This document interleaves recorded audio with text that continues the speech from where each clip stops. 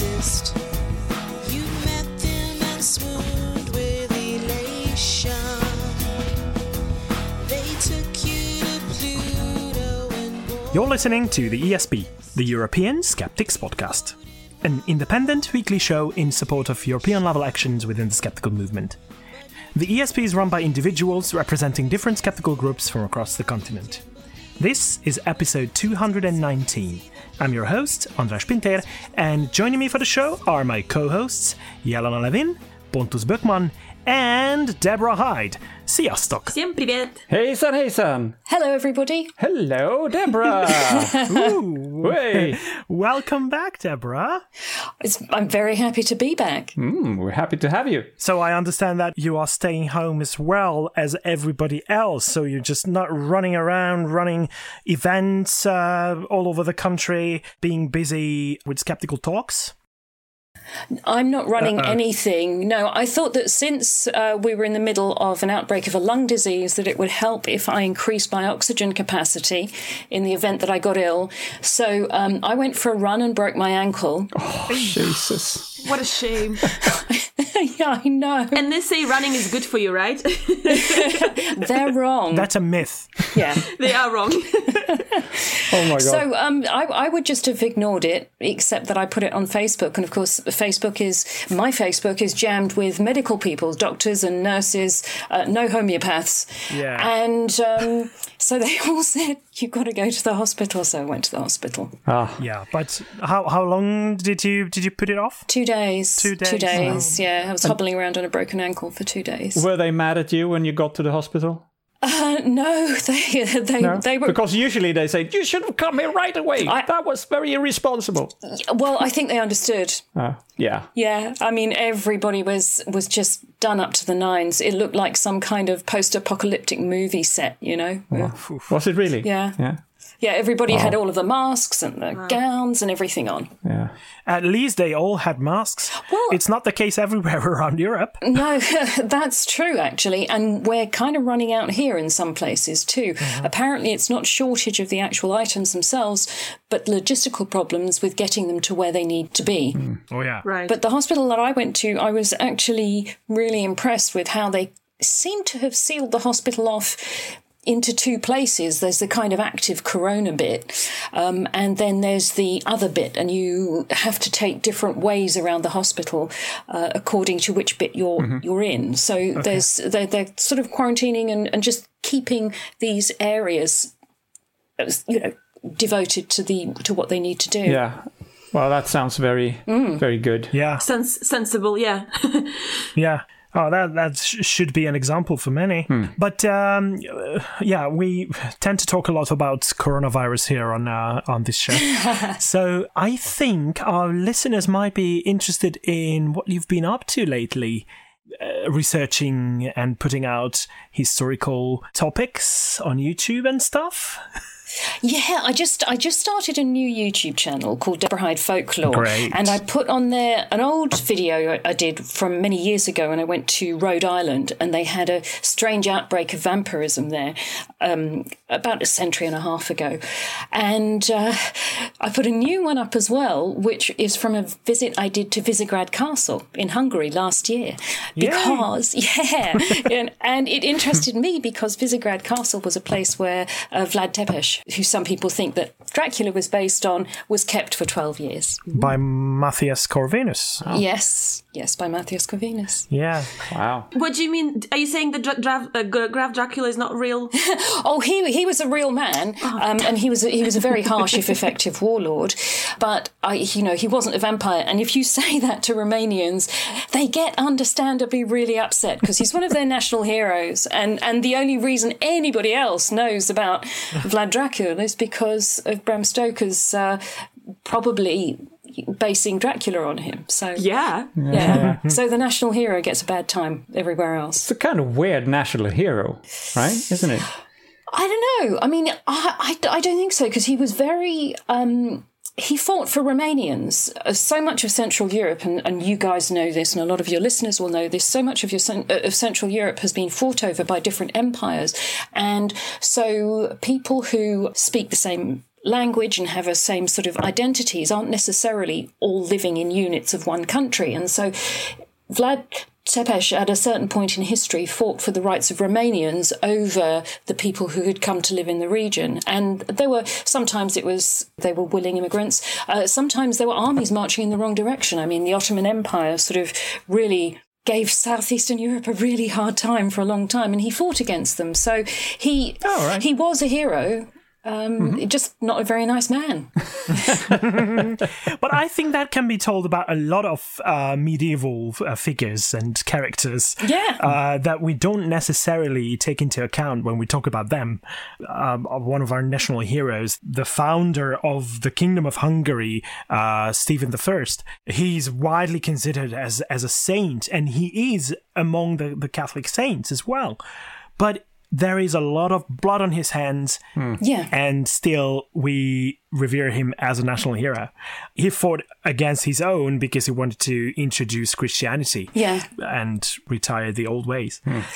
Anyhow, should we expect more videos to come? Yes, I'm working on some at the moment. I've got quite a few kind of waiting in the wings. I also really I want to interview a man named Mike Covell, who is sort of the expert on a werewolf that has been found in a northern industrial town in England.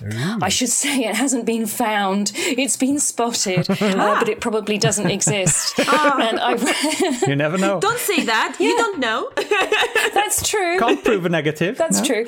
I'm a skeptic, not a bigot. So that's a good one. I wrote a chapter for an academic book last year about this. So I got to know about this. I got to speak to Mike Covell, and when his bandwidth improves, we will talk about it as well, because it's a fascinating sort of cryptozoological thing from the last few years here in England. Yeah, exciting. Right. Yeah, and will you be giving any talks as well online, probably with Skeptics in the Pub online events in the coming weeks? I guess I should do, because I should do my bit. The last talk I gave in public was about a vampire from Cumbria in England that was supposed to happen over about 150 years ago. That's on the internet as well. That was at Conway Hall. But going online would be an interesting thing to do at the moment, because obviously that's the only way that we are sharing information and talking to each other right now. Yeah. Both of us, me and Andres, I don't know, Pontus, if you were there, we attended the first Skeptics in the Pub online presentation with Jim Al-Khalili. Yeah, exactly. And it was so well done. I think about 600 people were listening at the same time. And at some point, he was kind of visible next to his presentation and kind of talking about it, and then they had to switch him off. But it was actually just as effective. I mean, you can't interact as well, but you can submit your questions, and people submitted a bunch of questions, and it was really well done. I'm really looking forward to the next one. It sounds fantastic. And Pontus himself has given a talk. Yes, I did, in Swedish, though. How did that go? Yeah, it went very well. I didn't have 600 participants. It's more like 800. 35. Okay. So what was the subject of your talk? it was how can you tell what's fake or not when everything is so uncertain in these corona times? Yeah. So because it leaves, if everything is uncertain and nobody can tell you, not even the experts, what's really right, how can you argue with people who are spreading nonsense? How can you say to them, that's nonsense and this is speculation, but it's scientific speculation, which we should still listen to? And how can you tell the difference? So it was an experiment. We wanted to try out the technology of it all. And we did learn a lot from the UK skeptics to do that. And it is available on YouTube if anybody wants to practice their Swedish, because it was in Swedish. But I know we have quite a few Swedish listeners. So we'll put the link into the show notes. Great. All right. Make sure that you give talks as well, Deborah, because I think many of our listeners who are familiar with your works will agree that listening to you talking about medieval stuff and all those myths and vampire stories and werewolf stories, it's just fascinating. We could be listening to that hours on end. Yeah. Super fascinating. And I also want to note that what was so cool about this, Deborah, as well, people from all over the world could attend that presentation. So we had people from Australia, Japan, New Zealand, like I was chiming in from Seattle. So it was actually, I'd say in some ways better. It's the way ahead, isn't it? Yeah. I think when this hopefully blows over, the whole pandemic eventually, I think we will of course go back to having physical skeptics in the pub meetings, because that has its charm and its place, but we will still do this online thing once in a while, because it's a little bit of another kind of thing, and we reach more people, etc. Yeah, when we're talking about skeptical outreach, I think that has a much better reach in general. But the problem is that drinking on your own in front of your computer is a bit different, so cheers. All right. Now, so maybe we should go on. Before we get into the actual segments of the show, there's a few things we want to mention. I want to mention that the German skeptics, GWP, they have done something very good again. And listeners may remember John Cook, whom we interviewed a couple of months ago, back on episode 210. And then we talked about his latest book, which was Cranky Uncle versus Climate Change. But he's also behind the Skeptical Science webpage, the Debunking Handbook, and many other things. So back to the GWP. They have now translated the Conspiracy Handbook brochure that John Cook has co-written with Stefan Lewandowski. And I want to try to pronounce the German translation of the title, and it's called Das Handbuch über Verschwörungsmythen. And it's now available to download for free on the GWP site. I want to mention it because it's exactly the kind of international collaboration that we want to see. Not everybody having to reinvent the wheel from scratch. Take what's there and translate it into your language. And it could be also translating from, let's call it a smaller language into English. So make it available to everyone. Yeah. And Barbara Winkler, she's coordinating these translation efforts. So if you're interested in translating something that is available on Skeptical Science, the website that John Cook manages, you will find a lot of stuff that is worth translating, and Barbara Winkler can help with that. So we can help make the connection with her if you're interested. So just get in touch with us. And our friends from Concept, the Portuguese Skeptic Society, they have been super busy all March, collaborating with different people in order to promote good information on COVID-19, of course, related things. And they've just published the blog that we will link to, where they combine all the information that they found and the activities that they took place throughout the month, and the people they spoke to, and the ways to battle the disinformation. It's all in Portuguese. They're referencing excellent websites and resources, of which one is Poligrafo website that provides coronavirus fact checks. So for Portuguese speakers, that's the place to go. And another website called ANMSP, which is a website for National Association of Public Health Physicians. And this website provides all up-to-date information for COVID-19, and they partnering with several collaborators to keep people updated on what the numbers are in Portugal, of course. They've got wonderful charts and graphs. Well, I mean, wonderful. It's, I guess, not the word I would use to describe. I mean, I get excited about charts and graphs. That's why I'm saying wonderful. As I was looking through the website, they talk about the scientific evidence, what's true and what we know so far to be true about the virus and what's not, and promoting some of the social networks, and even suggest what to do at home, because we're now all stuck here. For how long? So but that's all in Portuguese, right? This is all in Portuguese. All these resources are in Portuguese, and we will link it all in our notes from our Concept friends. Yeah, and I will add that they have also taken the step to go online with on YouTube. So on the 17th of April, our friends Diana and Joao, they released a video on, I think it was a live video, but you can still see it on YouTube. So we'll link to that as well. And the topic was, again, of course, COVID-19 and how you can spot disinformation and pseudoscience in the times of COVID-19. Sounds very much like the topic I chose. Yeah. Well, I guess this is on everybody's mind now. And it is. Yeah.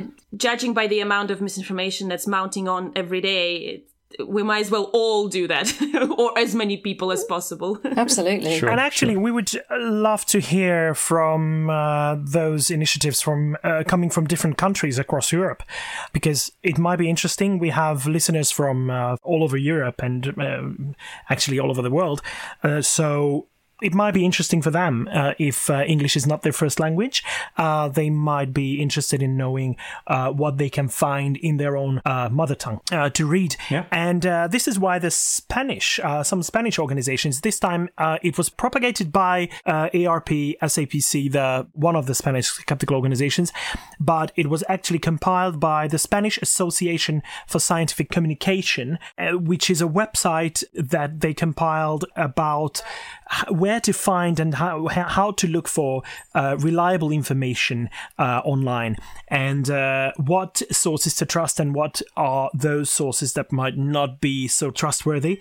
So, go on. Of course, we will link to that, and you'll be able to check it out. And if you speak and understand Spanish, that will be a very useful tool for you too. All right, I think since we've got quite a packed episode, as usual, recently, we should probably move on to our different segments. And the first segment that we usually run with is This Week in Skepticism, presented by Jelena. But this week, we will skip that. But instead, since we've got a distinguished guest here with us, Deborah Hyde, I'd like to ask you, Deborah, yes, to give us a bit of an overview of the history of quarantines. What else these times that we live in? Yeah, well, seeing as we're going through it right now, we didn't really expect to, did we? I mean, who expected this to happen within their lifetime? Exactly. Basically, I think people have a very natural idea that things are contagious.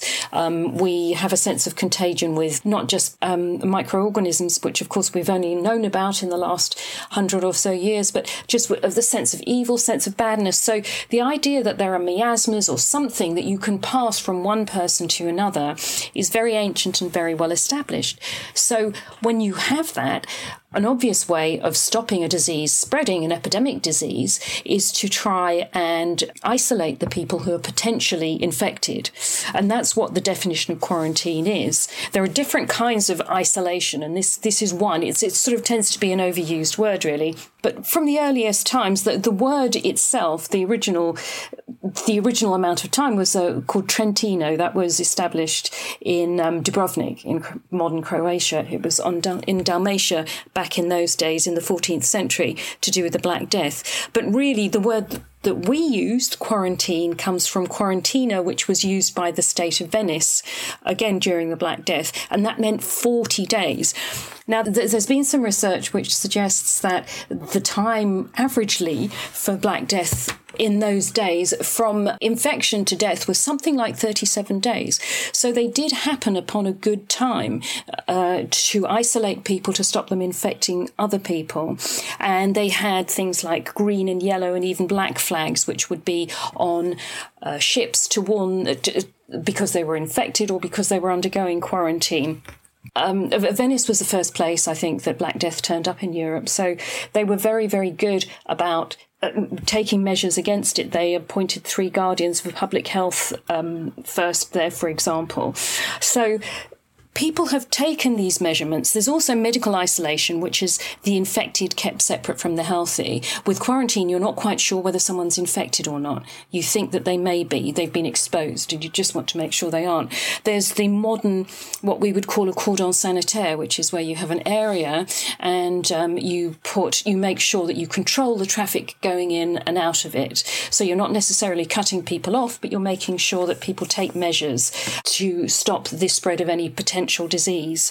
So there are different ways of isolating people and of isolating populations in order to protect them, to either protect the people who are in there or protect the people outside who potentially could be affected. And also it's worth remembering that quarantine has been applied in the modern world to animals as well. In the UK, we had a law which stopped people bringing their dogs into the country, which that was effective until the year 2000. That was superseded by what they called a dog passport, where you just made sure that all of the dogs' vaccinations were up to date. Mm-hmm. But prior to that, you had to put your dog into quarantine for 6 months. Ooh. 6 months. Oh, wow. Can you imagine over the lifetime of a dog? They live for 15 years. So quarantine has a really long established history. We see it in Mosaic law in chapter 13 of Leviticus, where there are various tests given for a disease which could potentially be leprosy. It's how to tell the difference between a scab and leprosy. And you get inspected every 7 days and you have to live apart from everybody else. So they quarantine both people and objects, imported objects like fabric and stuff like that. And as you would expect, there's a similar kind of rule in the Quran, which talks about separating the healthy from the contagious. And there's lots of examples in the Arab and Muslim world. And given that it was so technologically and scientifically advanced before Europe was, between the fall of the Roman Empire and the rise of the Renaissance, then you would expect an awful lot to have been written on these kinds of practices in the Arab world, and it was. Mm-hmm. I think one of the most famous accounts of quarantine that we have from the Black Death was from a town called Eyam in Derbyshire in England. And it was a bit tragic, really, because in 1665, which was one of the many outbreaks of Black Death that kept resurging through Europe from 1348 onwards, this village there was a bolt of fabric sent to a tailor, and it became apparent that the village was affected. So they shut themselves in, which was an incredibly noble thing to do. Estimates vary. It could be between 250 of people over the 14 months that this all took to play out died. But they did very sensible things. They had their rector, a guy called William Mompesson, did really ingenious things, like, for example, they had little wells that they would put vinegar in, and they would put the coins that they were paying for outside supplies in vinegar so that they were sterilising their money. So things like that were actually really deserve a lot of credit. It was a very early idea of sanitation and of cleaning yourself, really. Without having the slightest idea of what caused the illness itself. Absolutely. This was ages before Robert Koch and... So that is what's even more fascinating. Yeah, absolutely. Wow. So they were doing things...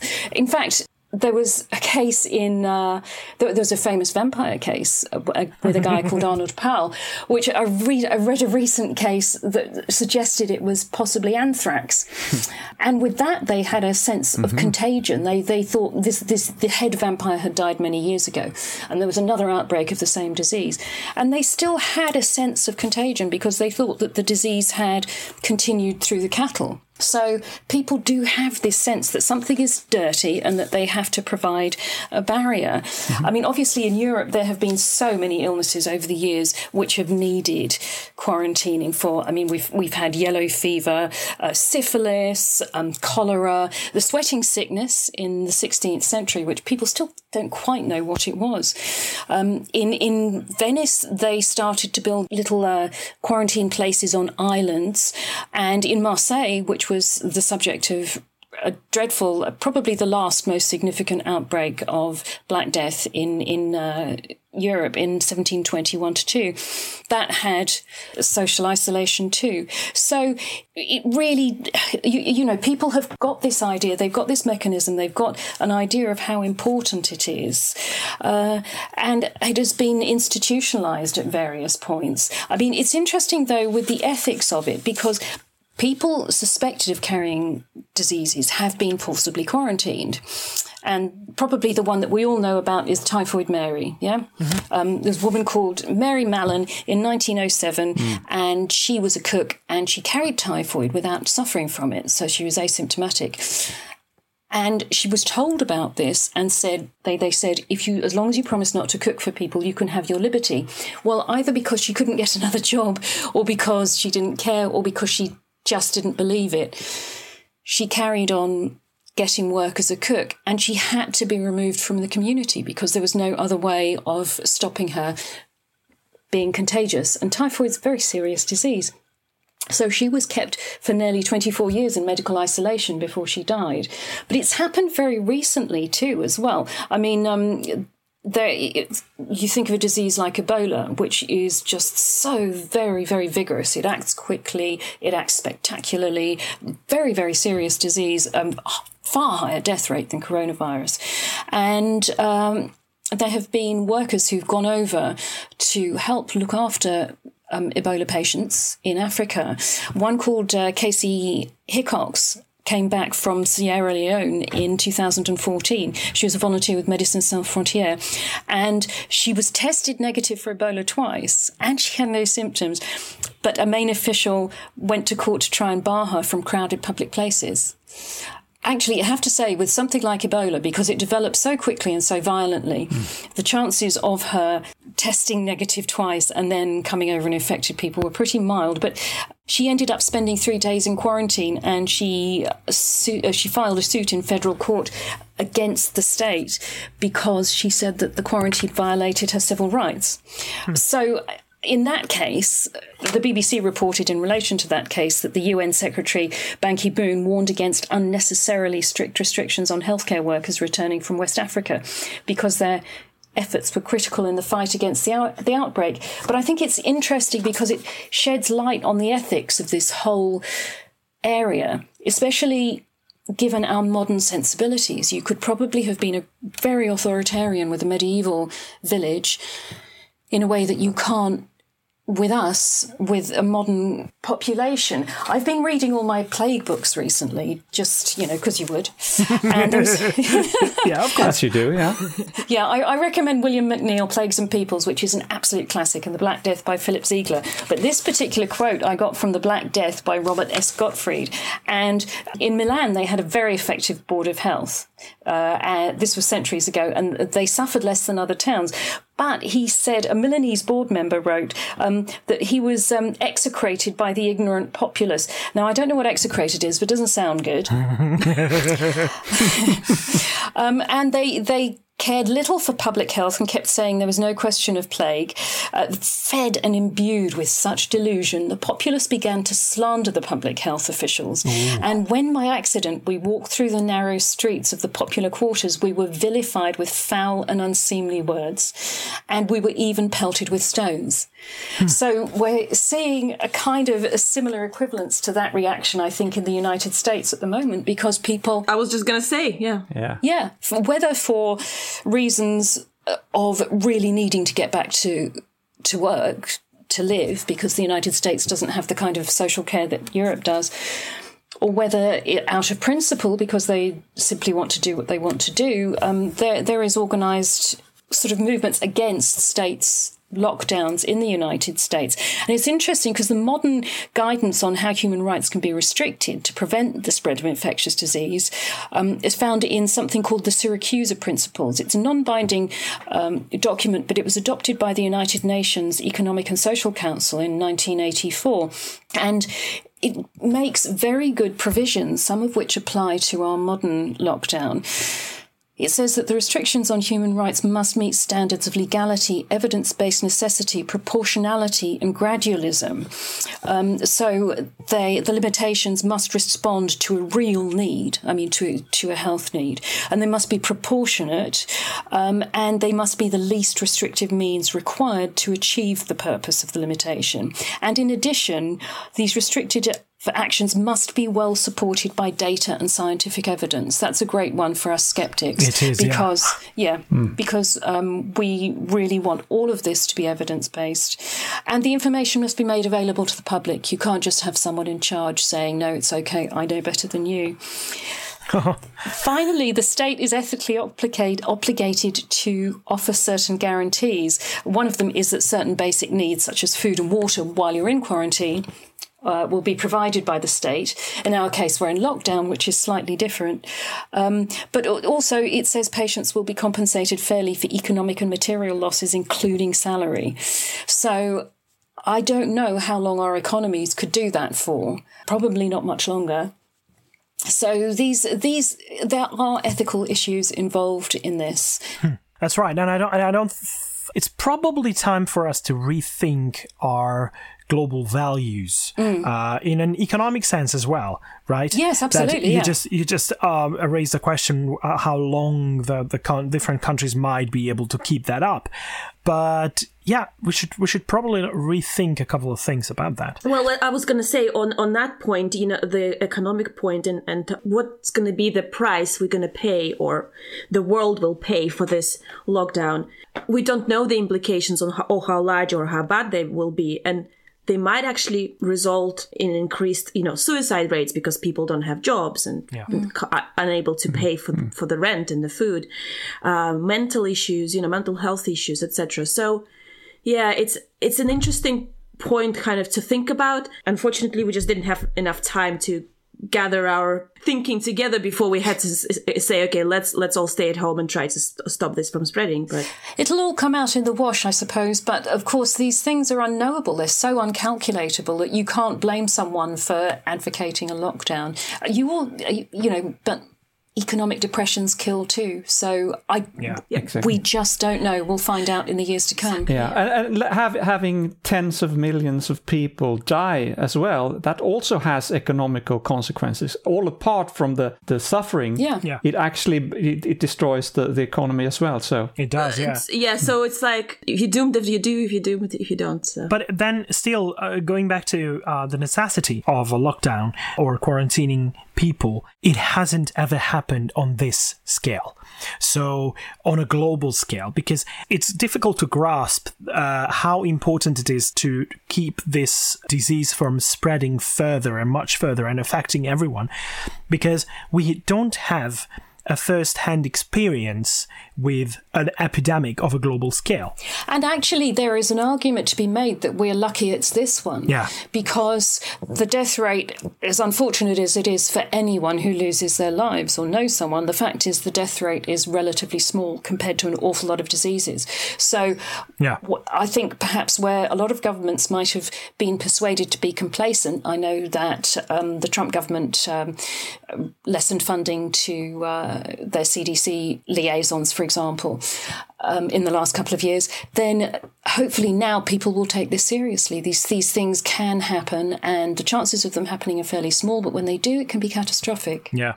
One more thing I wanted to ask you, Deborah, about quarantines, that you know so many stories of werewolves and vampires. In a way, aren't they considered in the societies that they have an effect on some kind of a disease-like phenomenon? Like if you get bitten by a werewolf, you will become one yourself, and the same with vampires. So were there any attempts historically to isolate those people that were thought to have been bitten by these creatures? That's an interesting question, because werewolfism, the contagion, it was thought to extend to that. And if you're bitten by a rabid dog, then you do have a reasonable chance of getting rabies. That's right. With vampires specifically, the vampire folklore is very, very much associated with epidemics. Mm-hmm. And the idea is that the vampire is causing the death rather than the epidemic vector, whatever that happens to be. And I always say that epidemics produce a need for scapegoats. They produce a need for control. People would be quite happy to sign on to a simple solution just because it helps them to feel in control.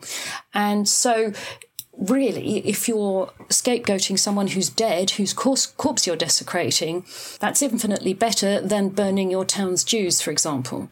Slightly better, yeah. And that happened. I mean, that happened plenty of times in medieval Europe. Yeah. So you see this same scapegoat mechanism happening in relation to dead bodies during epidemics. Oh, yeah.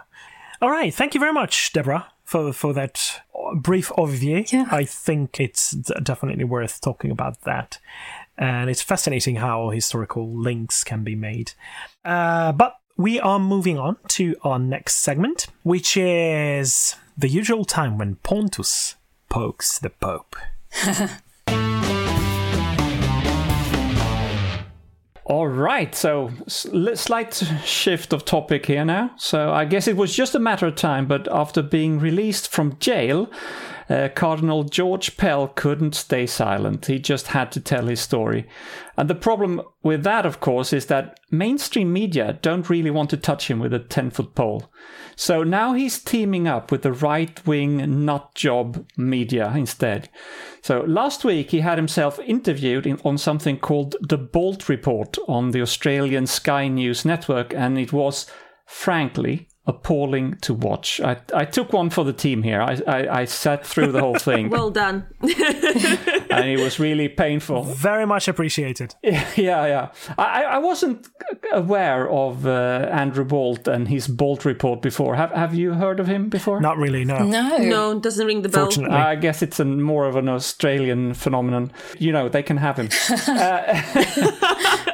He has, Andrew Bolt has, for instance, recently covered how the quote-unquote police state of Australia causes much more harm by restrictions than the current pandemic does, and how it's quite right for Trump to defund the WHO for doing a bad job just when we need them the most. So at the same time, he's saying everything is fine, no lockdown is needed, but also WHO, who has to be held responsible for the disaster that he just said didn't really happen. The interview with Pell is devilishly executed, though, because Bolt is proposing one wild conspiracy theory after another in the interview, while Pell can play the rational one, downplaying the worst ideas and still letting the audience understand that there's so many nefarious forces after him, but Pell himself is beyond saying that. He lets Bolt say that instead. So here's a short clip that I want to just to illustrate how it sounds. And this is Andrew Bolt starting, and then it is Pell replying. Police did not interview one single witness. They just accepted the boy's word. I ask you again, does it not seem to you that the police had an agenda to get you? Well, I don't know how you explain it, but it is certainly extraordinary.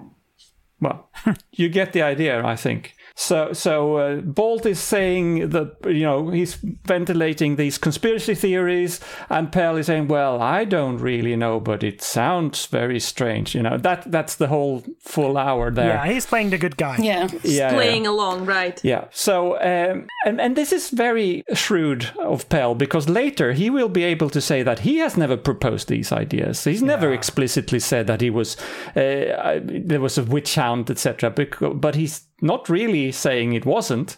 And there's more than one conspiracy theory suggested. One is the administration of Victoria in Australia, where the trial was held. And another is left-wing activists within the Catholic Church. And then, as you heard, for some reason, the police department keeps inventing new baseless accusations, advertising for new victims to come forward, which they did. They did advertise, and of course they did that.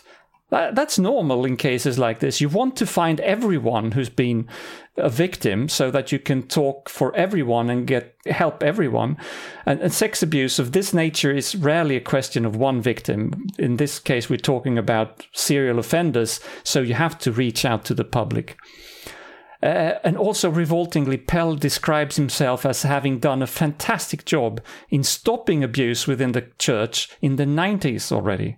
He actually said that. I stopped it. And then he heard how that sounded and he had to backtrack a little bit and say, well, it's no longer a big problem anymore in the church. And it was his doing. And then he concludes at the end saying he will now go into semi-retirement, but he will help out where he can, which means that we probably haven't heard the last of him yet. So that can mean, based on his history with helping out where he can, is that we could probably help others who have committed something inappropriate to get away with it? I don't know. I think he's smart enough to try to stay clear of that topic altogether, but he did say he will probably go back to Rome for a while. He's still a cardinal, and he still haven't given up his career, I think. Does him saying that he fought hard to get the levels of child abuse down mean that they're now down to acceptable levels? He certainly implied that, yes. Thanks to him, this is no longer a big problem in the Catholic Church. Yeah, of course not. Wow. Why would it be? Yeah. So, well, okay, that's about Pell. This segment is actually supposed to be about the Pope, so maybe I should mention him as well a little bit.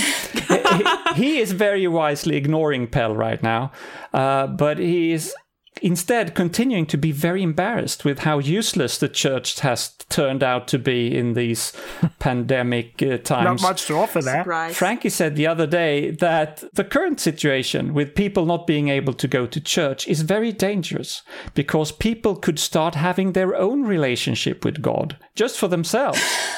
Here is a thought. Detached from the quote-unquote people of God. And we know who the people of God is. That's the Catholic Church. And also, it is very dangerous for people to be without the sacraments. He repeated that again, especially communion. That's dangerous for some reason. Well, I can see Andras drinking red wine from here, so that means... No, it's blood. I have my personal relationship with God through red wine. That's fair enough. Good for you. Blood of Christ, that is. Right.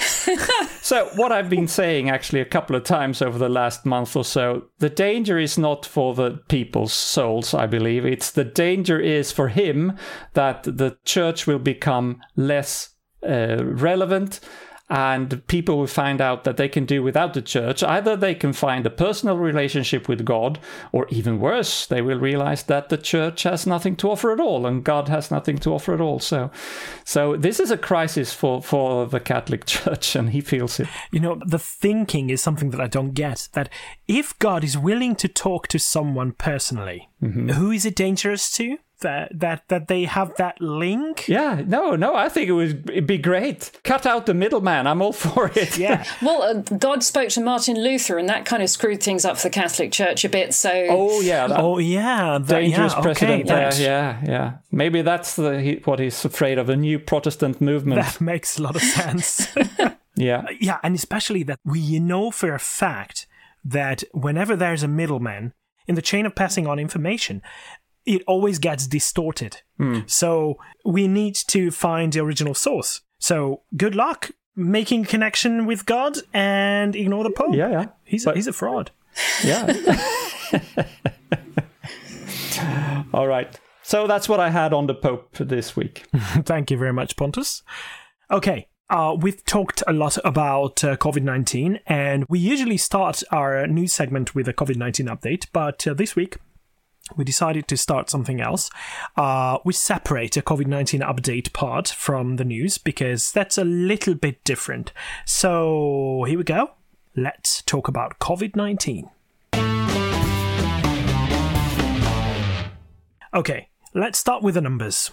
We're over 2.4 million right now. Jelena, you will start to protest because the overall death rate is now 6.8%. But that means that the death rate among those who have got tested. Yes. So that's different. A very important distinction to be made. But 25.7% of people who tested positive have recovered so far. It appears that new infections have leveled off in some countries across Europe, which raises new questions as to what the next steps ahead are. But first, where are we at now? The number of tests performed seems to be accelerating for most of the countries as the availability of tests is getting better, with a couple of examples to the contrary, though. But the problem is the testing capacity, especially with regards to human resources. So there are not enough people to conduct those tests. So this is why we don't see that much acceleration in testing.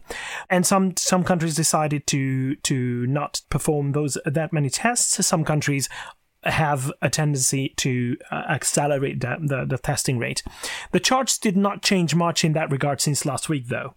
But since the number of tests per confirmed case, which is a very important connection to be made, varies significantly among countries, the reliability of the data is far from what I'd call good. So what I'm going to say now should be taken in with all that in mind. Well, countries like Malta, it seems that it's over soon for them. But with a country of a couple of 100,000 people, a disease can only run its course for so long, right? So that's not very surprising. But in Austria and Iceland, the number of new and active cases seems to be dropping very fast.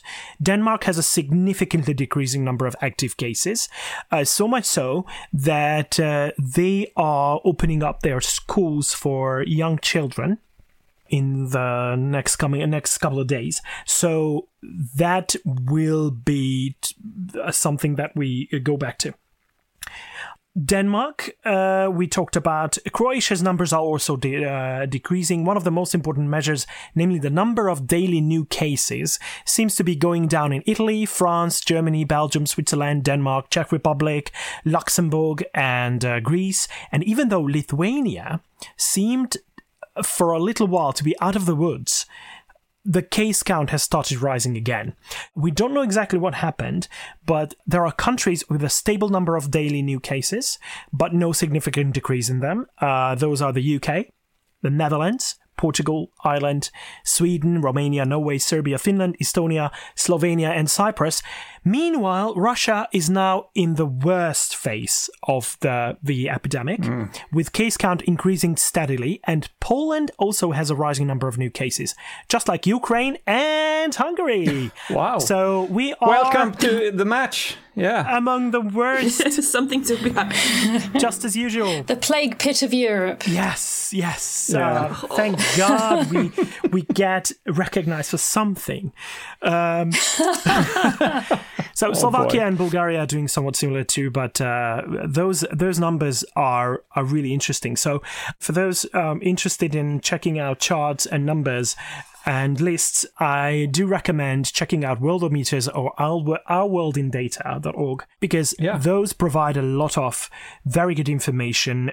But all this was to give you an idea of how much we are very far from over the worst part of it, despite some news outlets claiming that we are almost out of the woods. We are definitely not. Yeah, and don't forget Trump. He's also claiming that's over. Yeah, because all he cares about is the economy. All he cares about is his money, because that's what he bets everything on. But health experts warn us not to expect for our lives to get back to normal just yet, unless we want to see the situation worsened by a second wave, of course. I can't see how a second wave is avoidable, to be honest. Neither can I agree. I don't think it is. Yeah, I agree. I don't think it is until there is a vaccine. Yeah. That'll be some time. Which is next year, right? So. Yes, we have no idea when. Best case. So the first clinical trials for vaccines are about to start, but it doesn't mean that there will be a vaccine ready anytime soon. So it might be so far out that we have no idea when they can be used. Obviously, when there is something that has been found effective, in stopping the virus from spreading, obviously it will be marketed like crazy. So everyone will jump right on it. But until then, we're not safe. And all things considered, the sensible thing to do is, or would be, to wait for a vaccine to be out and available before we try to go back to business as usual. But of course, that is unacceptable from an economic point of view, right? And by the way, are we really to go back to business as usual? Shouldn't we learn a few lessons first, draw the consequences before we do that? Yeah. Interestingly, there are a lot of different ways to implement a bit of a shift back to normal life. And one of those comes from the German foreign minister, Heiko Maas, who proposed a smartphone app to be developed that could track people's movements across the EU, but it needs to be a joint effort with both public health and personal privacy matters taken into account. The idea probably comes from China, where when they reopened Wuhan, they started using phone apps to try to assess the number of connections and the rate of exposure to, after the release of people back into the wild, so to speak. So we want to minimize connection between infected and non-infected people to avoid a second wave. And there are places where a second wave seems to be happening as we speak. So it's really far from over. European leaders try to reopen their countries and kickstart their economies while keeping a close eye on development of the pandemic. That's a good thing. But easing restrictions is very risky. So Austria is now reopening stores. Denmark does the same. And there are several other countries where it's happening. But we have to understand that economic versus public health risk both have to be evaluated carefully. And it's important to leaders not to succumb to pressure coming from newspapers and the public or companies if the right course of action has not been laid in by the experts yet. So experts should have the first say in everything that we talk. And obviously, economic experts are being consulted as well. So don't get me wrong, that's important too, because we talked about that earlier, that economic stress can have terrible consequences, even losses of life, lots of them. So that's important. But this is why an international effort, joint effort, should be made by different countries. And the best group of experts who can lead these efforts are sitting in the UN and especially WHO. And this is the time when Trump decides to halt WHO funding. And obviously it was met with an international outcry. So it's around $500 million that we're talking about. It's the greatest chunk of the budget of WHO, and it does it in the middle of a global crisis. And the White House claims that there was an agreement about the mismanagement of the situation on the WHO's part. But when other G7 leaders were asked about that, they seem to disagree. 4 of them are European countries, of course, France, the UK, Italy, and Germany. And they all agreed that the first task ahead of us is to tackle the crisis. And then afterwards, we can discuss if it has been dealt with properly or there were issues that could have been dealt with in a much more efficient way. But that analysis should come afterwards. Of course. So first, work on the crisis, and if the WHO goes bankrupt in the middle of a global crisis, it can have devastating effects. Yeah. They are leading this global effort now. Criticism is something that the WHO, I think, deserves for a lot of things. We have criticized them. Exactly. We even gave them a really wrong price.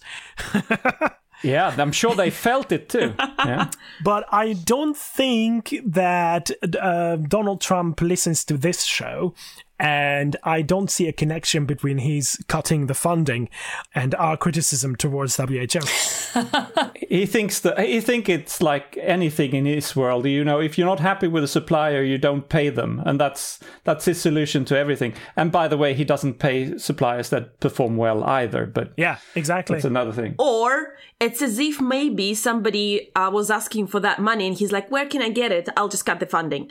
So there's all sorts of conspiracies we can start spinning. But I think we all agree that this is a clear demonstration of what a douchebag Trump is. And stupid. And how he's completely unable to handle a crisis like a real leader.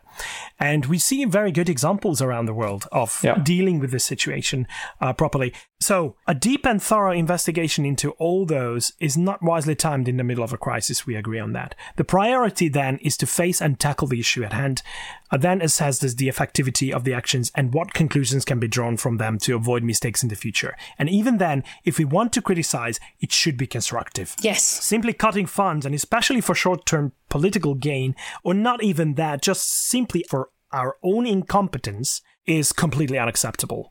And there are a lot of things the WHO has done right as well. Debunking myths about the coronavirus that every country can use and translate into their own language. And providing general advice, for example, how alcohol should be avoided because it doesn't provide protection against the virus. So I disagree with that. Oh, there goes my weekend. I don't subscribe on this. So, that we'll criticize WHO for. With that in mind, I say cheers to all.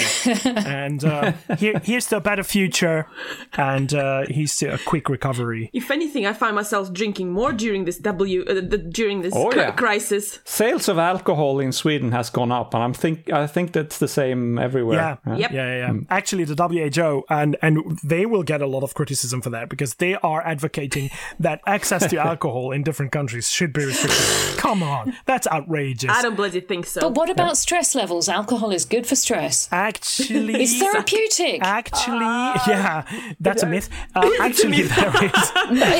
It isn't. In the long run, it doesn't really help. I think we agree on that.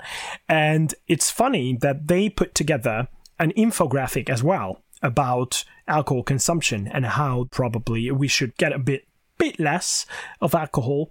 And it even includes the statement that it doesn't solve our problems. Disappointing. Yeah, but you don't have to think about them anymore. Yeah, that's right. With no neurons left in your brains, you have nothing to think with. Well, I think there should be very good alcohol information out there because last month the Iranian media reported that more than 300 people had died and 1,000 got sick in the country because they ingested methanol against COVID-19. And it's we can only have one kind of alcohol, human beings, that's ethanol. So they got all that wrong. And even with that, we should be careful. Yes, that's true. All right, it's now really time for us to turn towards the news items. Deborah. Yes. What's going on in the UK? Well, various things going on in the UK. We have, I was looking at the website of Ed Ernst recently, just today, and his latest blog post, he's mentioned a Dr. Elizabeth Thompson, who's a National Centre for Integrative Medicine, holistic doctor and clinical lead. She is a medical doctor too, though. Oh, wow. And she's had the coronavirus and she recommends homeopathy to help with it. Now, she's done a letter on her website and a video, and this is really, really worrying because there are people who aren't just going to her for alternative therapies, they are presumably going to her for medicine that works as well. And so people could conflate the message or get the message wrong. Professor Ernst said, I know Dr. Thompson personally for many years. She's one of the UK's leading homeopaths and we rarely agreed on anything. Yet I'd always considered her, obviously, to be on the responsible side of the homeopathic spectrum. I'm sorry to say that I just changed my mind. Ooh. And it is stunning to watch this video. She's advising various kind of tinctures to take for the various sorts of symptoms that you get with COVID-19. Now, you would think that as a doctor, she would realise that some people get this very badly indeed. And some people get off fairly lightly. And to attribute a causal relationship between her having had a fairly mild dose of this with her taking of homeopathy is, as we all know as skeptics, is just anecdotal. It's not scientific at all. And when you're in a position where you have influence because you've got patients, this is very irresponsible, and Professor Ernst thinks so too.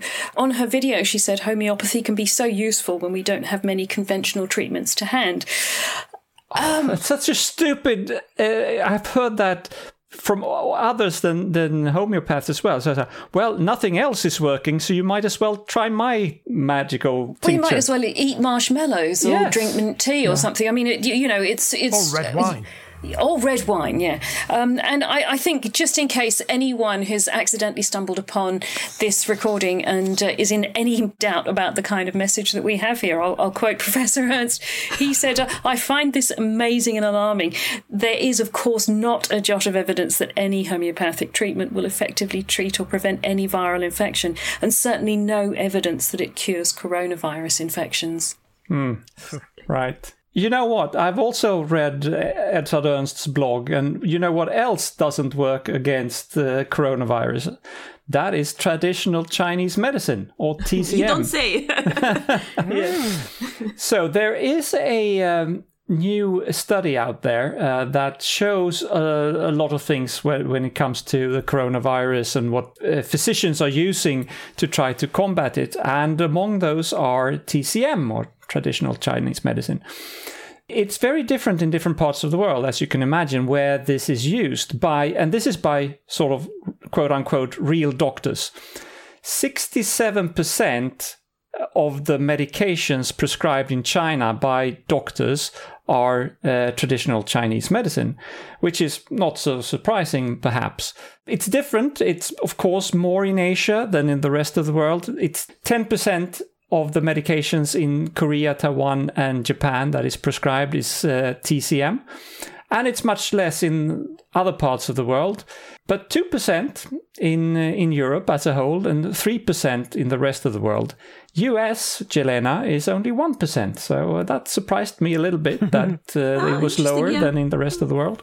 I bet you they're not prescribing much pangolin or bat at the moment. That may have gone out of fashion lately, yes. Cook it well first. But also, Pontus, I want to comment on something actually that we discovered recently. Some of the medications that you have to have prescription for in Europe, they just sell you over the counter. Yeah. In America. Yes, that's true. It's the same with Canada. Yeah. Yeah, but I don't know how it is everywhere, but in Sweden, as a doctor, you can prescribe even things that you don't need a prescription for. So, okay. Yeah, and then you get it at a discount. All right, so Edzard Ernst speculates, and I agree with him, that the spread over the globe of TCM has probably been influenced by the close ties between the Chinese authorities and WHO, and we talked about that before. We do sometimes criticize WHO because they have been influenced quite a lot by the Chinese authorities, or you can suspect that at least. But even if you look in Europe, it's different in different European countries. 3% is the number for Italy, but it's 0% in the UK and in Germany. So I guess in Germany, where they have their globally instead, the homeopathic remedies, then maybe they go to that. And there could be regulatory differences too, so that in some countries there are restrictions of what you can prescribe. Sweden isn't mentioned in the list, but I would expect it to be very low, 0 probably. I mean, as you said, Jelena, people still use it, but it's not prescribed as such. You go to special stores and you buy it over the counter. How about Hungary? What would you say, Andras? I don't have the. You can make up any number because it wasn't mentioned specifically in the study. The study was done by a Sermo.com. Yeah, it's self-reporting by healthcare professionals, thousands of healthcare professionals all over the world. Yes, they claim that 30 countries are involved in that. So I don't know how reliable that data is, but no. I have no freaking idea of what the case is in Hungary, because apparently there is no data that available from my country. But I can tell you that my GP has on occasion prescribed homeopathic medicine or product for me. Really? And yes, there were 2 occasions when I didn't realize until I got to the pharmacy. And then I got furious when I saw that I was prescribed homeopathic product. Yeah. So it happens. Yeah, it does happen, but I have no idea to what scale. Yeah. But you're right. And Edsa Ernst points that out as well, that this study, you need to take it with a grain of salt because it is self-reported and the actual data isn't, I think, published. It's just the findings. So, but it's interesting to think that a lot of GPs are actually prescribing traditional Chinese medicine, maybe because there's nothing else to prescribe, because we don't have a lot of medications that are proven to help against COVID-19. Yeah, not yet. Not yet. We'll wait. Yeah. So I have non-COVID related news, finally. Always welcome. First one from Spain. I'm hoping to see more of that coming up as we staying at home and reorganizing our life. This particular news item comes from Science Networks organization, and they were gonna have an event prior to the COVID, but now of course everybody's staying at home, and instead of canceling this event, they are moving it online, which is excellent news, and I'm so glad to see it. This event, the Science Network event, will be happening on April 29 and April 30th. They will be streaming it on YouTube channel, as well as they'll be active on the Twitter account as well. So I'm assuming so that people can submit questions and interact with them that way. So what they did is that they published the program for this online event on their website. Just approximate times of when they're going to start, who's going to be speaking, etc. And as I said, I think it's the first of many we're going to see. Let's not give up on events like this. Let's carry on. Maybe QED will be online. Who knows? Yeah, definitely. All right, another non-COVID related news item here. Even though many forms of alternative medicinal treatments have already been proven not to work beyond placebo, there are those who insist that there is still something to learn about them and keep conducting clinical studies. Not necessarily good ones, though, at least not in the sense of how rigorous a protocol we would expect them to work through. And meta-analyses conducted on such studies show that the more rigorous the methodology, the less likely they show a positive outcome for CAM treatments. A recent article published in the European Clinical Respiratory Journal and found by Professor Edsa Ernst, again, seems to be a bit of an exception. The authors are all from Denmark, representing 2 different hospitals and a university institute. One of them is a global medical expert, and there's one who practices reflexology, who acted as a complementary and alternative medicine CAM consultant during the study. They attempted to determine whether reflexology and homeopathy can have any impact on markers of airway inflammation when added to conventional asthma treatment. The trial went on for a year, with 84 patients randomly selected to get either conventional treatment alone, conventional treatment complemented with homeopathy, or complemented with reflexology. Now, the determination of clinical outcome was sound, I have to say, as they measured typical inflammation markers at the beginning and then in 2 weeks, and 26 weeks and 52 weeks into the study. The whole study was a single-center, investigator-blinded controlled trial, which doesn't give it much credit to start with. Single-center studies are usually not taken very seriously, for there are very low patient numbers usually, but this one was relatively high for this type of studies, with 84. But no practitioner was really blinded in any way. Only the investigators were unaware of who got what treatment. The homeopathy group went to consultations, and the treatments were performed by the Danish Society of Classical Homeopathy on an individual basis with high-potency stuff like C30 and M10. Now, C30 is, as you explained last week, Pontus, it's they diluted 1 to 130 times. That's C30. And M10 is when they dilute it 1 to 1,000 and do it 10 times. So it's very similar. The reflexology treatments of manipulating extremities to attempt to influence patients' health were provided by 2 practitioners recommended by the Danish Reflexology Association. So the researchers really gave the upper hand to chem practitioners, I have to say. And no room for complaint from their end, I believe. However, neither the blood tests for eosinophil count and serum eosinophil cationic protein measurements, nor the exhaled nitric oxide tests have shown any significant difference between the different groups over this 1-year period. So once again, it was shown, if on a somewhat poorly designed study, that when objective markers of improvement are measured, real effects should not be expected from so-called alternative medicinal treatments.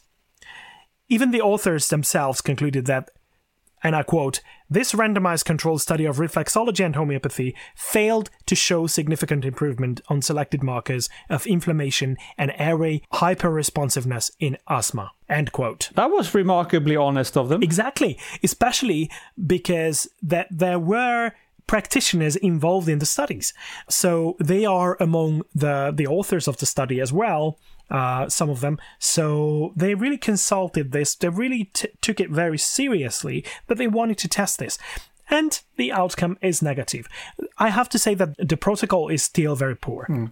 It's interesting this week Facebook is going to warn users who interacted with coronavirus hoaxes. This has been noted on Snopes. They had the permission. They haven't done the original research themselves, but they had the permission to reprint an article from the Associated Press saying that Facebook is going to let you know if you've shared or interacted with the dangerous coronavirus misinformation on the site. So that's really good. And then the original information will be removed by moderators. It'll direct the alert, which is going to start on Facebook in the coming weeks, will direct users to a site where the World Health Organization lists and debunks virus myths and rumors. So it's constructive as well.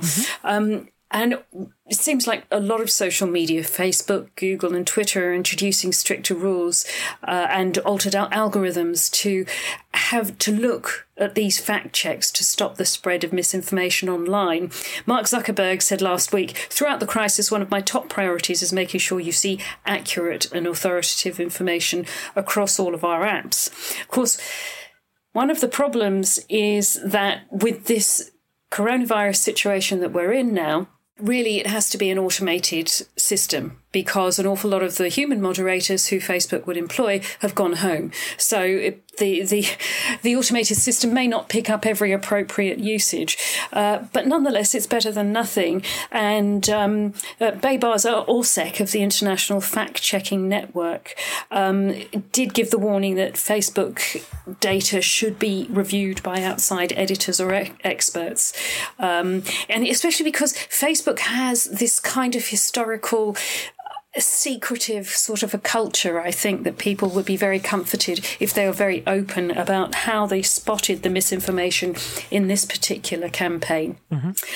They've also done something positive, which is skeptics, I think we can really engage with, because we know that giving something positive is constructive, giving somebody a positive message instead of just telling them that they're daft or tearing their worldview down. So Facebook will start promoting the articles that debunk COVID-19 misinformation.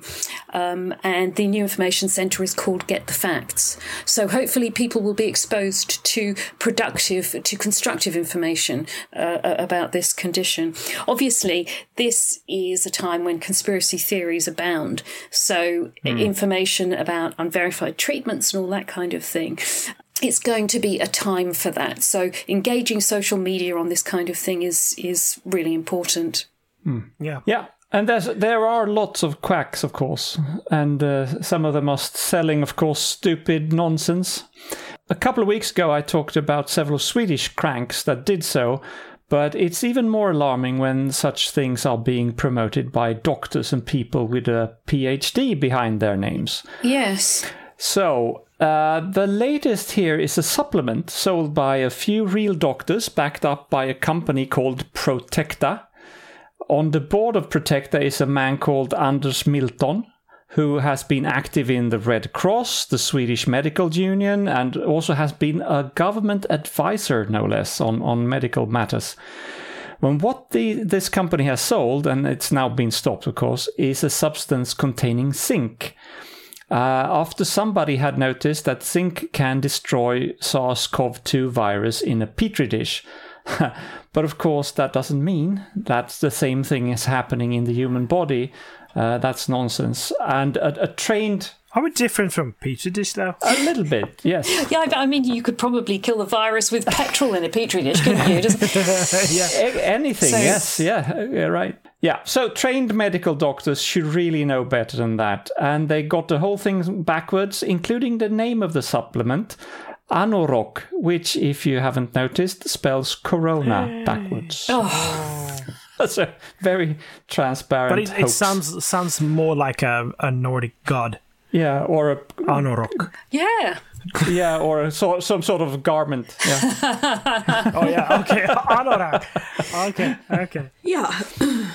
So, guess what blog I was reading as well? No, you're not saying. Edzard Ernst. But no, he's doing a great job and he's pulling together great information. This one, again, nothing to do with COVID-19. He's referring to John Ioannidis' published paper about his review of 100 best-selling books that discuss nutritional advice. And somewhat expected, there is no cohesion in any of those books. There is no consistency in advices that given in any of those 100 books. And what he did, on top of course, diving into the context of the books, looking at what advice they give, what diets they suggest, etc., he looked at authors themselves who wrote those books. And it's a very interesting little graph. He published it on his website that we're gonna link to. Basically, the 100 books that he analyzed were written by 83 distinct authors. Out of these 83 distinct authors, only 33% were MD. And then there's various, 7% had high school diploma, 20% had college degree, only 6% were PhD, and then there were 9% other, and another 9% he couldn't find any information for. But the occupation, check this out, the 33% that I've referred to were physicians with a proper degree. And then, it's free for all. Editors, entrepreneurs, personal trainers, actor, blogger, journalist, TV personality, psychologist, all telling us what to eat and how to eat and what's good for your diet. Is that something? And of course, none of these books agreed on anything. So some books say eat meat, some books say don't eat meat, some suggest that high-fat food is good for you, some suggest low-fat food is good for you, suggesting that eating bread and pasta and potato will make you happy and live longer life, which I totally subscribe to that claim, by the way. So basically, not surprising at all to see that. It's the first time I've seen kind of this representation of the percentages of the education across the board of the writers of the book. And also what it kind of highlighted for me personally was I never was big on buying those sort of books that claim to know what's the best diet and what to do to lose weight and live happily ever after. And now I know why it was a good idea not to, unless, of course, it is written by the proper dietitian, a person with the proper qualifications. Not somebody like Gwyneth Paltrow who is advising you to do certain things. So, interesting read, and just kind of made me chuckle a little bit, but also scary because people do take advice from these. These are best-selling, therefore a lot of people read them. So we just want to try to promote that and say, hey, I'm very much looking forward to the day that a qualified dietitian publishes the chocolate and pasta diet book, because I think we'd all like to buy that one, right? We should do that. We should do that. The ESP pasta and chocolate book. That would be fine. Don't forget red wine as well. But wasn't of course isn't it something we all kind of do? Well, I certainly do that. I can only talk for myself. You know, when a new study comes out, especially about alcohol, and you see this headline saying drinking red wine is good for you, doesn't it make you go, "Ah, I knew it is," even though it's a lot of rubbish. Yeah. Well, talking about headlines, if I wanted to start the next item with a headline, it would go something like this. Natalie Grams to retire from being the Amazon she is in the fight against quackery. Ooh. Yeah, unfortunately, the news have been confirmed by several sources, including the GWP, the German skeptical organization, and Natalie herself on her Twitter account, that she is going to go back to practicing medicine. I don't think Natalie Grams needs an introduction to our listeners. We interviewed her on episode 42. And has mentioned her brilliant work like a million times ever since.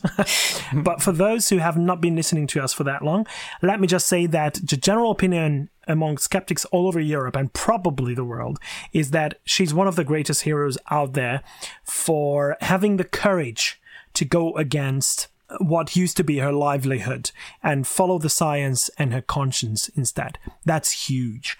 We only know of a handful of people like that, and for some weird reason, the first three that comes to mind from the field of medicine are all connected somehow to Germany. Mm-hmm. I'm talking about Edzard Ernst, whom we mentioned a couple of times today, who was born in Germany and practiced alternative medicine until he realized the science is clear and it's all BS.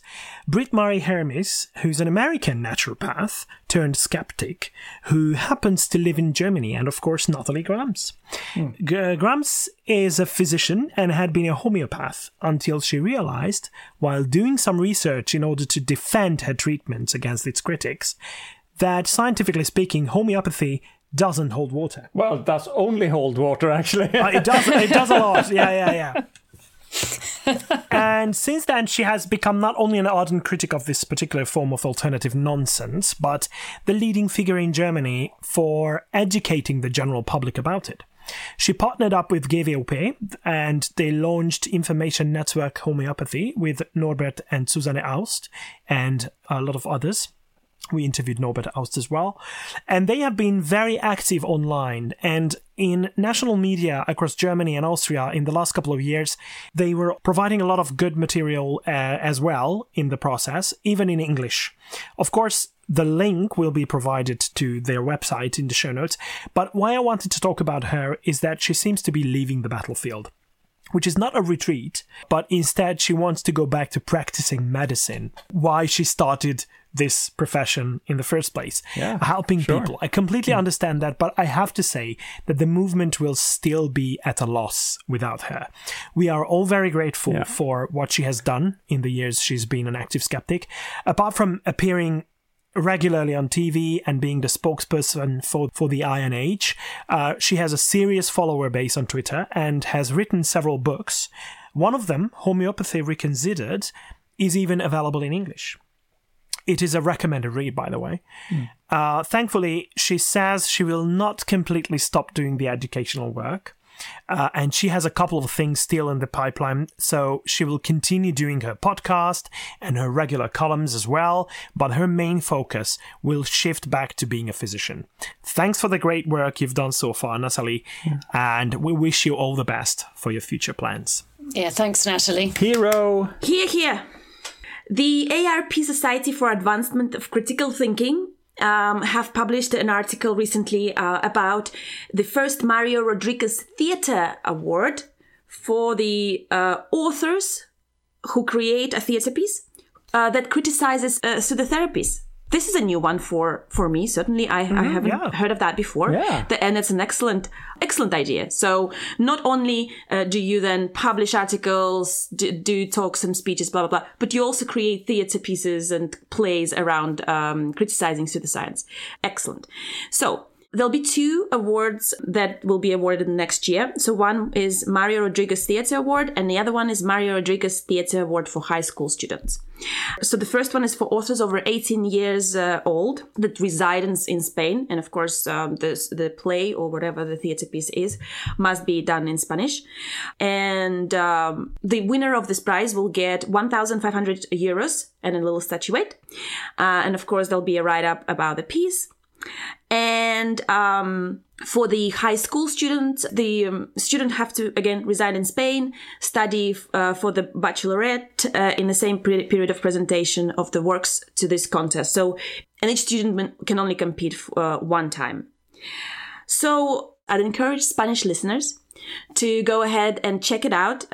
It's a Julian Rodriguez editorial website, and see if they know of anyone who'd be interested to do something like that, or maybe they'll inspire someone who never thought of that to do a theatre piece, and maybe they'll win the prize. Yeah. Who knows? Good. And last but not least, CICAP, the Italian skeptical organization, which is one of the largest communities of skeptics in Europe, along with the German GWP and the Swedish VOF. Woohoo! They have joined the select few who decided to move as many of their events online as possible. And not only that, they also combine their usual skeptical events with something that could be described as a documentary channel. It all happens on YouTube on a weekly basis, scheduled to 9 p.m. CEST, so Central European Summertime, every Wednesday. There have been 2 talks so far. And the inaugural and pilot talk was on the 8th of April with Sonia Ciampoli, whom our listeners might know as a host of Radio CICAP, and Rodolfo Rolando, who's recently become one of the highest-ranking members of CICAP. They talked about the Dyatlov Pass incident, one of the spookiest mysteries that happened in the Ural Mountains in 1959. The next speaker was Massimo Polidoro, who probably doesn't need much introduction either. Massimo! Yes, especially since he has been on this show at least 3 times. On episode 18, episode 140, and also on episode 189. It was an interview that was aired on the 15th of April with Massimo, and the next talks will be about how scientific research is conducted and disseminated, as well as how to interpret the slogans and claims in the beauty industry to be safe from scams and falsehoods. CICAP National Coordinator Andrea Ferrero says this new initiative is part of a complex set of actions that aim to convey the message of critical thinking and the method of science to society as a whole. Well, I certainly welcome this step. Well done again, CICAP. The talks and events are, of course, available on their YouTube channel after they've been aired live for everyone to enjoy, as long as you understand Italian, that is, of course. And we'll provide the links, of course, for everyone who's interested. You're right, though. Italian just sounds so good. You could listen to it even if you don't understand it. So yeah, exactly. It's like I'm going to. Go ahead. It's like music. And if you want to hear more, then check out Massimo Polidoro's YouTube channel, where there's lots and lots of videos that he has produced on different topics. And he's lovely to listen to as well. He's a brilliant speaker, and he explains everything very clearly. So you might be able to understand it even if you don't understand Italian. Yeah. And Massimo has done a few in English as well. In English as well, yes. Some of them are in English. Most of them are in Italian. All right, I think that has been all of the news that we wanted to cover this week. So we need to find out who's been really wrong lately. I think it was Claire Klingenberg who mentioned... Who was wrong? No, she's right. Oh, no, okay. She's always right, or has been so far. I make no promises for the future, but so far she's been doing okay. No, but when she was with us a couple of weeks ago, she mentioned the Nobel disease. Mm-hmm. And that is the unfortunate tendency for certain Nobel laureates to get hubris and start to promote nonsense just because they have received a Nobel Prize and they think they know everything. So, well, here we go again. Mm-hmm. And this guy is one who's been in trouble before for similar reasons. Luc Montagnier was one of the 3 recipients of the 2008 Nobel Prize in Physiology or Medicine for his work in discovering the HIV virus. And that's, of course, very well done for him and very much deserved. But that doesn't excuse his very controversial later studies, which he published without peer review, and where he claimed that he had detected electromagnetic signals from DNA, and somehow went on to seem to endorse homeopathy, which he said, I don't know how it came from one thing to the other, but it was very strange. And now he's at it again. He has been taken in by an Indian study, again not peer-reviewed, that claimed to have found evidence that the SARS-CoV-2 virus was manufactured from the HIV virus. The study was recalled by the authors after lots of criticism, but Montagnier still thinks the results are true. And that's really strange. It's particularly dangerous, isn't it? Because we know that some people go by a message from authority. They will believe something because they think someone's important enough to be right. Quite right. I mean, if some crank somewhere says something outrageous, you could just ignore it. But if there's a Nobel Prize behind that person, people tend to listen. And he got the Nobel Prize for isolating HIV. He should know about viruses. And obviously he compares it to HIV. Yeah. And I can't help but think that when all you have is a hammer, everything looks like a nail. Yeah, exactly. Right. He compares everything to HIV because that's what he's an authority on. Yeah, and he should know his viruses, right? Both exactly. HIV and SARS-CoV-2 are RNA viruses, but they don't belong to the same family or even the same group of viruses. No. So it makes no sense to me at all to claim this. And he seems to claim that there's some genetic sequences that have been taken from HIV and added artificially to something else using CRISPR-Cas9 technology. And he keeps insisting on this, even if lots of other scientists have ruled this out several times. So it's another example of the Nobel disease, which turns out to be really a thing. And I wonder if it is, you get hubris. Somebody gives you the finest award you can get, and people start to praise you and invite you to important dinners or lectures and stuff, and you suddenly begin to think that you know it all. Yeah. Well, just when you think you can't do anything wrong is when you go right ahead and do it. Yeah. Very wise. Yes. Worth self-doubting, isn't it? No, that's why I keep doing things wrong once in a while, to remind myself that, yes, me too. Very, very healthy. You should all do that. Yeah. Just one thing about Luc Montagnier, that he was working for a while with Jacques Benveniste, a French immunologist. He was a very highly acclaimed scientist as well. But the problem was that he started to study the water memory. And he wanted to publish a paper in the journal Nature. And the editor of Nature back then, John Maddox, he declined it. Really? And John Maddox, we've heard about several times, and we mentioned the John Maddox Prize that the nominations are still open for until the 11th of May. So, John Maddox rejected that, and Maddox insisted that there should be an proper investigation with a select committee of investigators, and one of those investigators was none other than James Randi. And they found out that the methodology that Benveniste used, was absolutely flawed. And when they came up with a rigorous protocol, then they couldn't replicate the results. But, and because he claimed that water had memory, and that was the basis for homeopathy. Yeah. And then Luc Montagnier went on to say that Benveniste was not a pseudoscientist, and he's not a quack. He knows what he's doing, and there is something to that, his research. So that stirred up quite a controversy around Luc Montagnier earlier on. Yeah, I knew I had heard his name before, and I researched a little bit, but I didn't come across that story. But that's true. Now you tell it. Yeah. All right. So for keeping to push yet another not peer-reviewed idea as true, and that supports conspiracy theories as well. Luc Montagnier, and I don't care how many Nobel Prizes he has. I think it's one, but I don't care. He gets today's prize for being really wrong. Well, now he definitely has 2 prizes. Yes. At least. Bloody hell. But doesn't the 2. one cancel out the other? Yeah, possibly. Well, maybe so. Nobel Prizes are not given out for nothing. No. That first prize was probably well deserved. I don't dispute that. But doesn't mean that everything he says after that is correct. Yeah. Yes. Yeah. All right. Thank you very much, Pontus. Thank you. And before we go, I'd like to hear a quote, because I'm pretty sure that Jelena, you have a nice quote for us to finish on.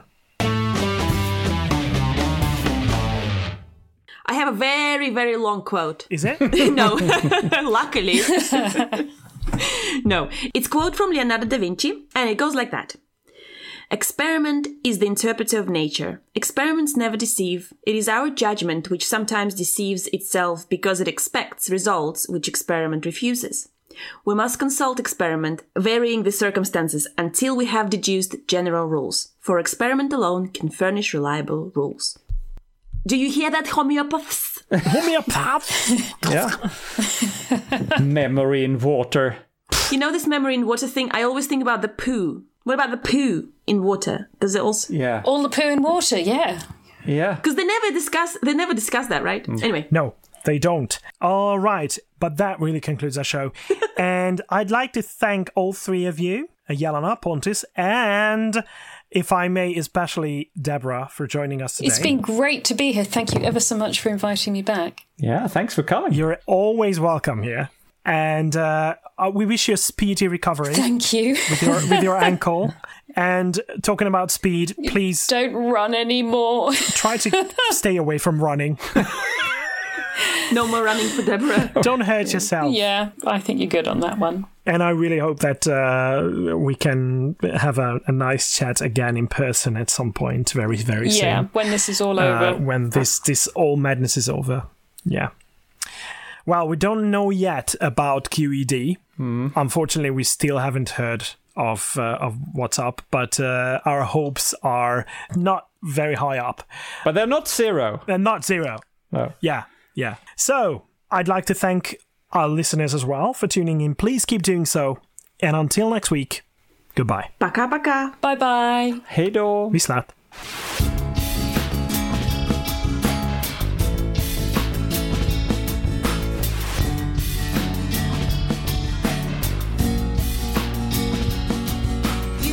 This has been your ESP experience. The show is produced and recorded by TheESP.eu. Join us again next time, but until then, please send your feedback, comments, or death threats to info@theesp.eu. We would also love to hear your ideas and suggestions regarding future episodes, as well as news from your country of residence that might interest others across the continent. If you have a local event or organization to promote, please don't hesitate to let us know, as we are more than happy to help. All music in the program was written and performed by Keisha J. Gray and George Schwab and is used with their permission. Please check out our webpage at www.theesp.eu, follow us on Twitter at espodcast_EU, and like us on Facebook. I don't know how you can believe.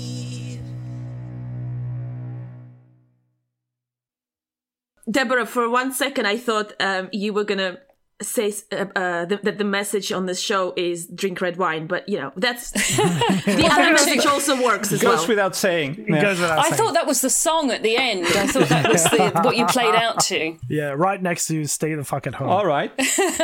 Exactly. Yeah. CHICAP National Coordinator Andrea Ferrero says this new initiative is part of a complex set of actions.